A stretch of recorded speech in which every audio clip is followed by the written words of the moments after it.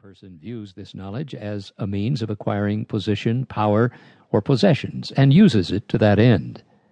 The other person sees it as a gift from God and as a stewardship to be used to serve Him. Contrast two physicians, both with approximately the same training and skill. One fears God and earnestly seeks to use his expertise to serve Him by serving people. The other has no fear of God and uses his skill as an abortionist.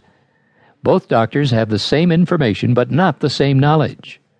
Only the one who fears God has the right perspective, which leads him to use his information for the proper end. Solomon says that knowledge begins not in learning a body of information or in acquiring various skills, but in the fear of the Lord. He is saying that the fear of God must be the foundation upon which knowledge is built. It is the fear of the Lord that gives us the right perspective and prompts us to use it for the right end.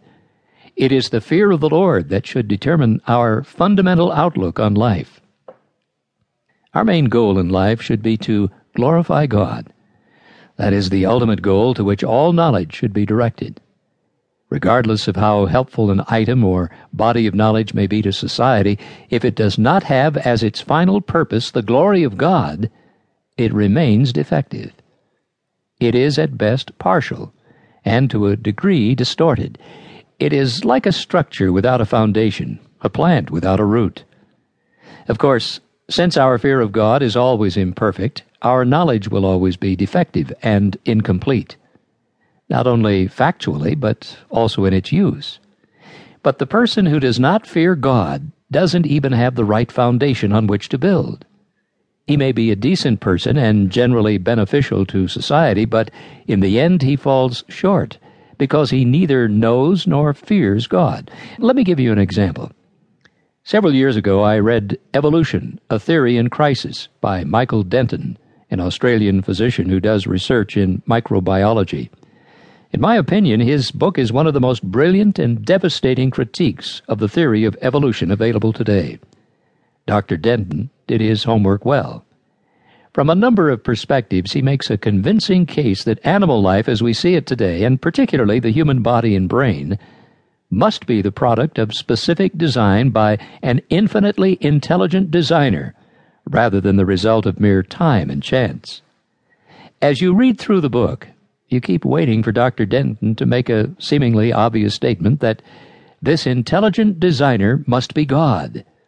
Instead, the book ends with this remarkable sentence: "The mystery of mysteries, the origin of new beings on earth, is still largely as enigmatic as when Darwin set sail on the Beagle." After thoroughly debunking the Darwinian theory of evolution, Dr. Denton throws up his hands. "We don't know," he essentially says. "We didn't know before Charles Darwin made his observations about plants and animals on the Galapagos Island, and we still don't know today." Why would a brilliant scientist come to such a conclusion? The reason is found in Solomon's words that the fear of the Lord is the beginning of knowledge. Dr. Denton has amassed a formidable amount of information and makes a strong case against evolution, but he is unable to bring his reasoning to a successful conclusion because his knowledge is incomplete. It does not take into account God. I found Dr. Denton's book highly fascinating.